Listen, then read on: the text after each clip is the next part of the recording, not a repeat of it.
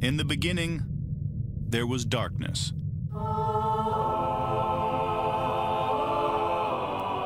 Then, there was Paul Brown. Paul Brown transformed the game. Hello, Paul Brown here. Welcome to the first ever International Browns podcast. London calling to the faraway towns. Now war is declared and battle come down. Good morning, Cleveland. I'm up earlier than my guest, which sounds a bit strange because this guy is up super early. I know he is because when he DMs me, it is super early. So I'm here with the one, the only, Ken Carman. Ken, how are you? Doing well, friend. How are you? I'm excellent. Ken, I've got to ask, what time do you actually get up? 3:21 a.m.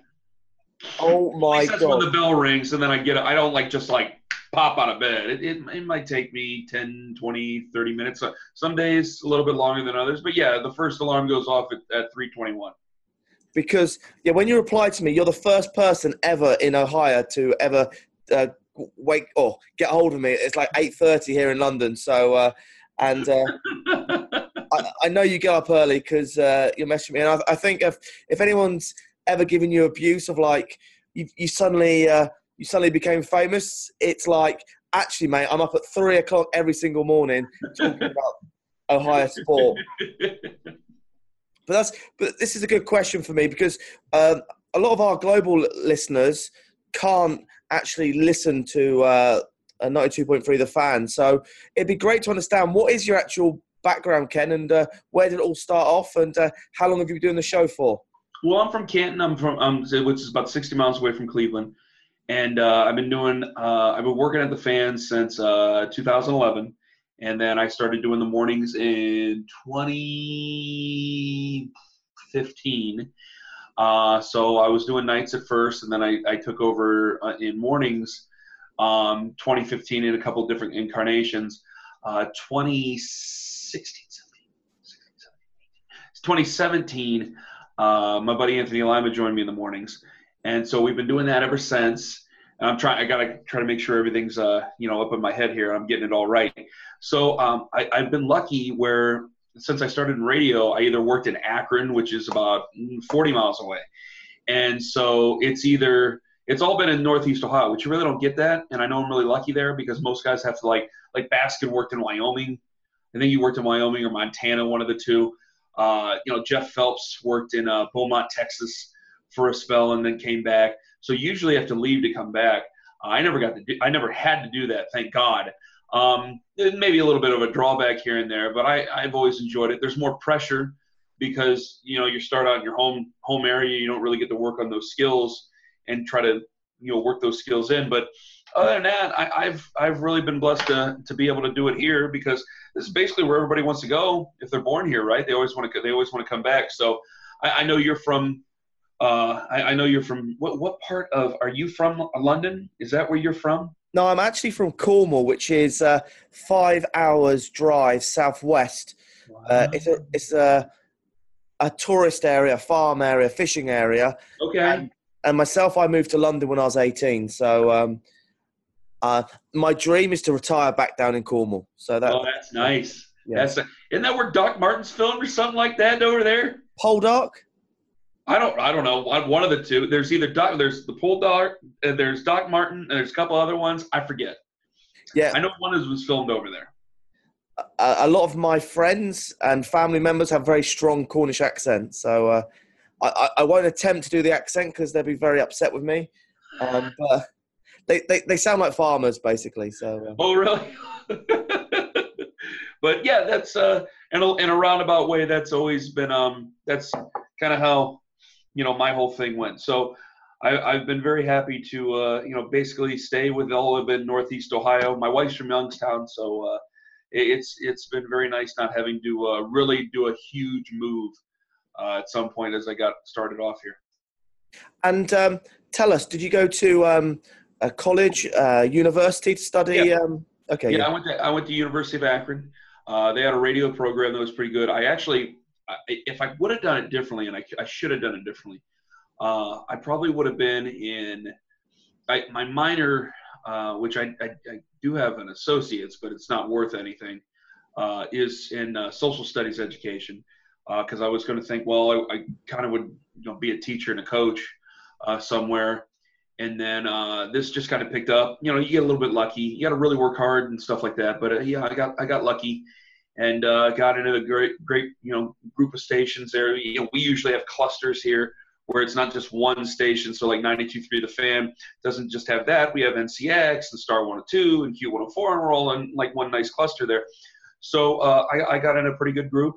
And then this opportunity came along, and we were able to move up.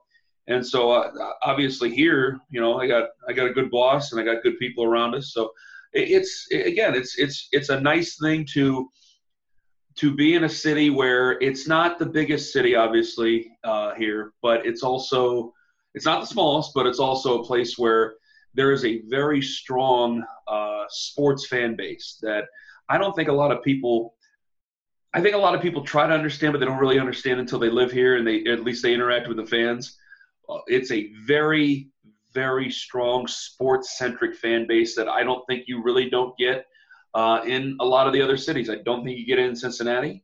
I don't think you get it in Detroit. I don't think you get it in Buffalo. Buffalo's a good sports town too, and they all got their perks, but I don't think it has anywhere near when you have the three teams in Cleveland right around each other in the city where there's always something going on. There's never really a downtime. So there's a lot of fun to go around with. There's some struggles, but there's a lot of fun to go around with what we've seen over the last 8 years. I think that's really fair, and especially coming from the UK. We look at London, for example, and we've got like 5 soccer teams. Mm-hmm. So London is not dedicated to one team. The city is totally split up. And a question for you actually is, do you get told, look, you've got to be a little bit supportive of the Bengals or the Steelers because they're your neighbours, or you can do what you want? No. There's the Steelers. I don't look forward to any of the Steelers stuff. The Bengals are just a non-entity to me, and that's not a slight. I've just never really been moved by the Bengals whatsoever.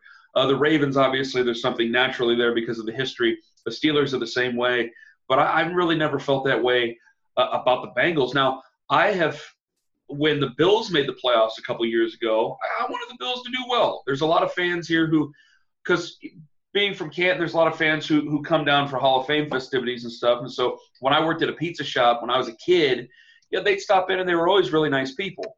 So I always had a pretty good interaction with them. Detroit's whatever. But Buffalo, there's always been I've had a little bit of an affinity for because they're pretty good people over there. I know my experiences are different from other people's. I've heard a couple horror stories, but for the most part, I've really enjoyed those people, and I really want them to do well, especially if we can't do well. But since the Browns can do well, it's got to be Browns first. I was speaking to Bo Bishop, and obviously he's down in Columbus, so he's like stepping on Bengals territory. So he's got to be a little bit more sensitive that he's so pro Browns. It's a different type of mix down there, and I think that, and he could probably answer it better. I think that this is why, and some people got a little bit worked up. I don't mind if they want to move training camp or a portion of training camp down to Columbus. It's a day trip. Some people got upset, but I think it's a day trip. And also what you're trying to do is that because it's a college town, and it'll always be about Ohio State. It's a huge, major city. I mean, Columbus is really big, but when we say college town, we think small rural area. It's a very big city, but it's always going to be about Ohio State first.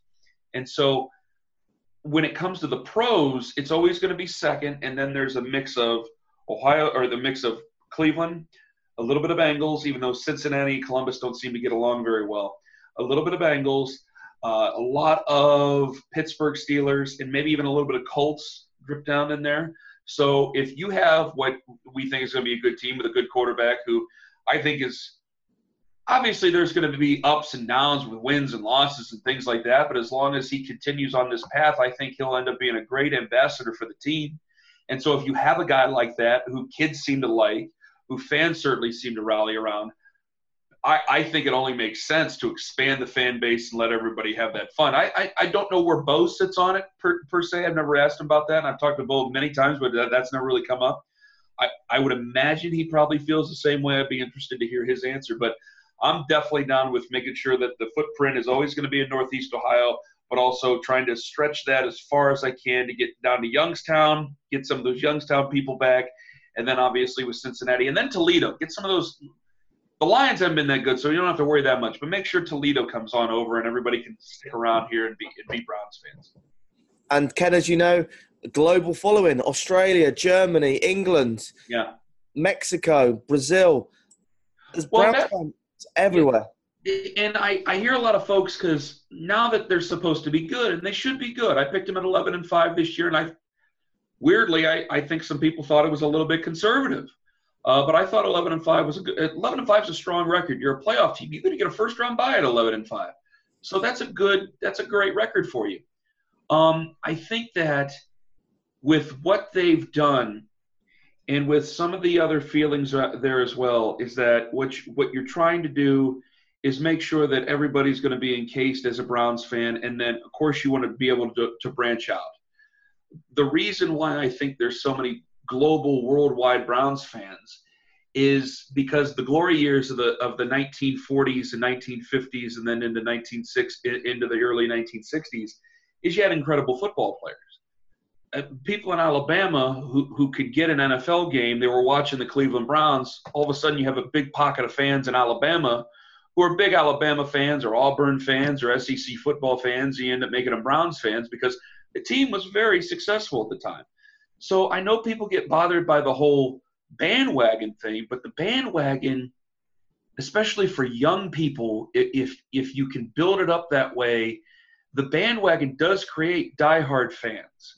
And so that's what you're trying to do. Now, it might be different now because young people seem to be a little bit more into the athlete themselves, not necessarily the team.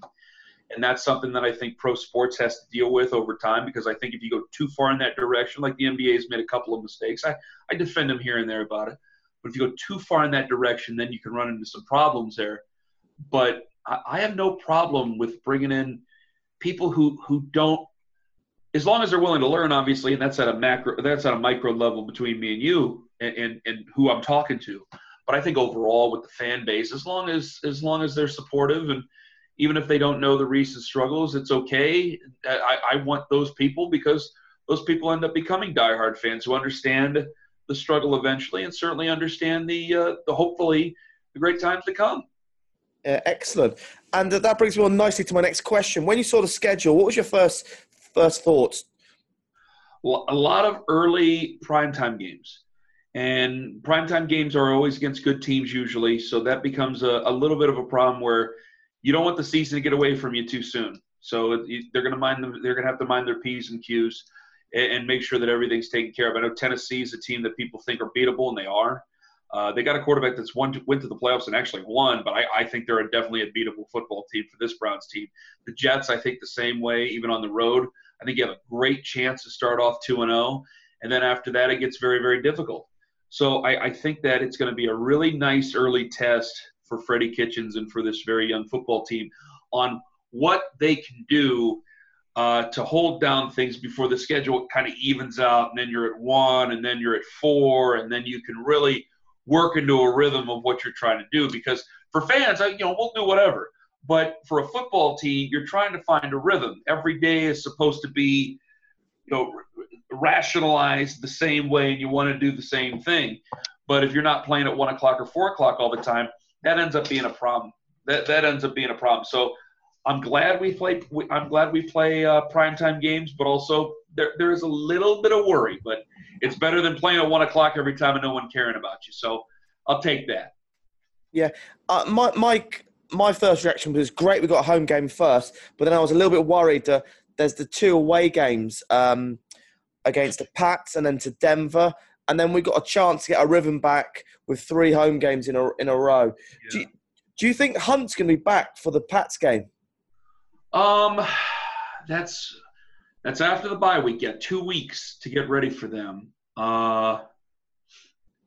Is it? Let me remember. That's week 9, isn't it? Or week 10? I believe so. And I think that's the week when he can come back. So no one's really talked about it yet. But I think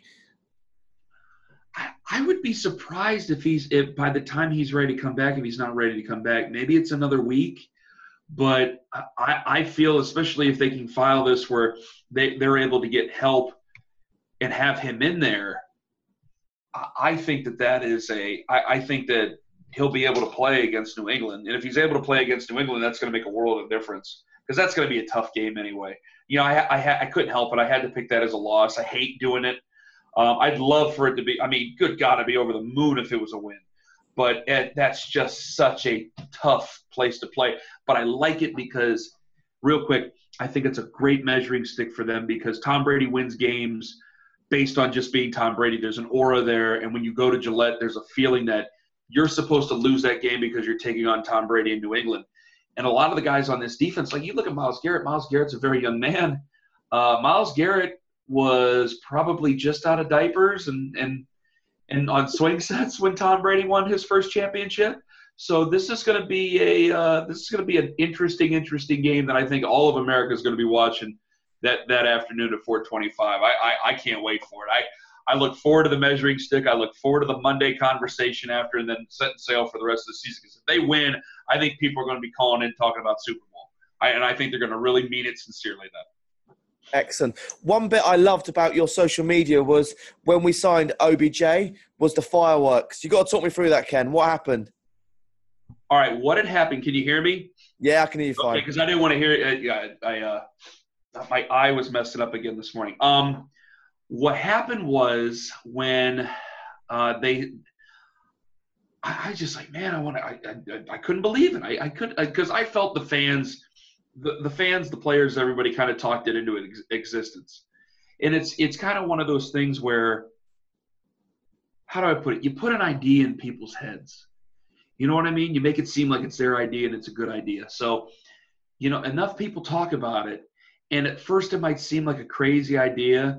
And it might seem crazy to the two participants. It might seem crazy to Dave Gettleman, and it might seem crazy to John Dorsey. But then all of a sudden they start talking and like, well, wait a minute, what are we talking about here? Is there a deal that can be done? Can we make this happen? And I think, I give Dustin a lot of credit for just pounding away at it.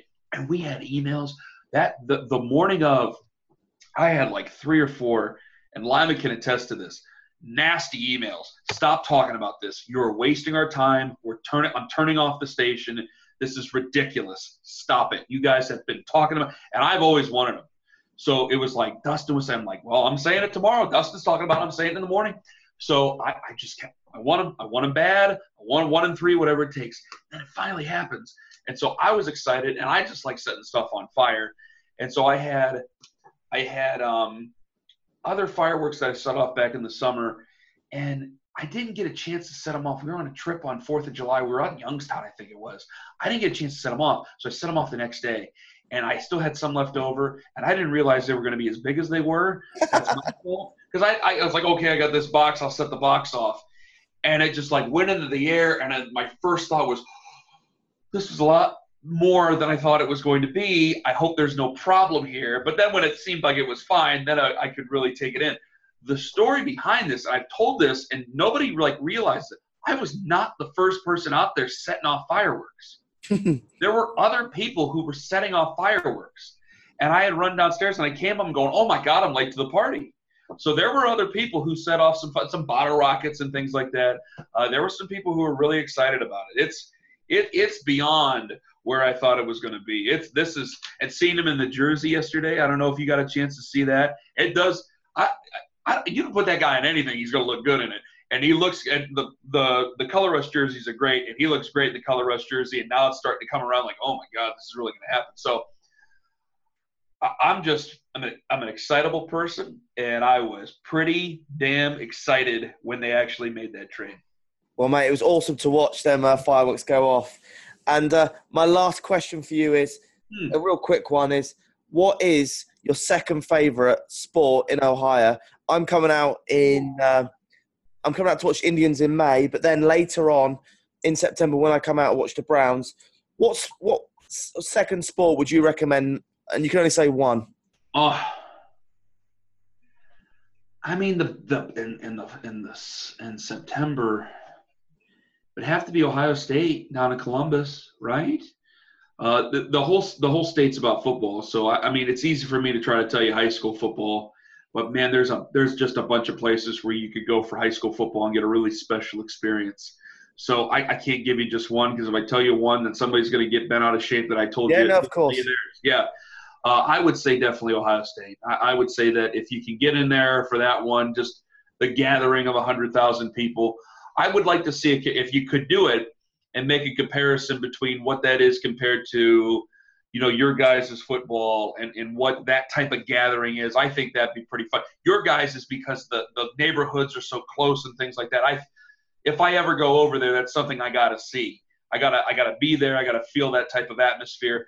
I feel like Ohio State could be the closest thing that you get to that, even though, I mean, the place holds out like 110,000. So I'm not sure how connected it's going to be, but it's definitely going to be a big deal. If you can get down there, I'm not sure their schedule, but if it's in September, they should be playing. They should be playing at home still. So you should be okay if you can get down there.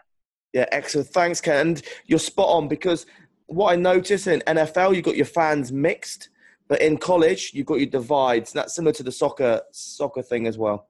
Yeah. It'll be 90-something% Ohio State, and there'll be one section to the other team, depending on who they're playing.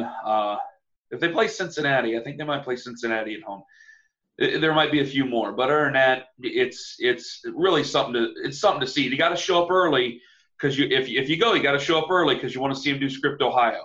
That's really, really cool how that's done. So you can do whatever you want. That's just my suggestion. If you go early so you can see them do Script Ohio. It's one of the best things you'll see in college football.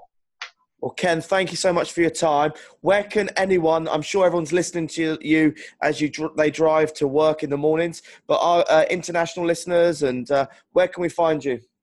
I didn't know that you guys couldn't listen over there, so I'm going to try to address that with my boss when I get in on Monday and see if there's any way we can do that. It's probably way above our heads, but I'll try to do that. Second of all, Twitter, at Ken Carman on Twitter, Browns Radio during the season.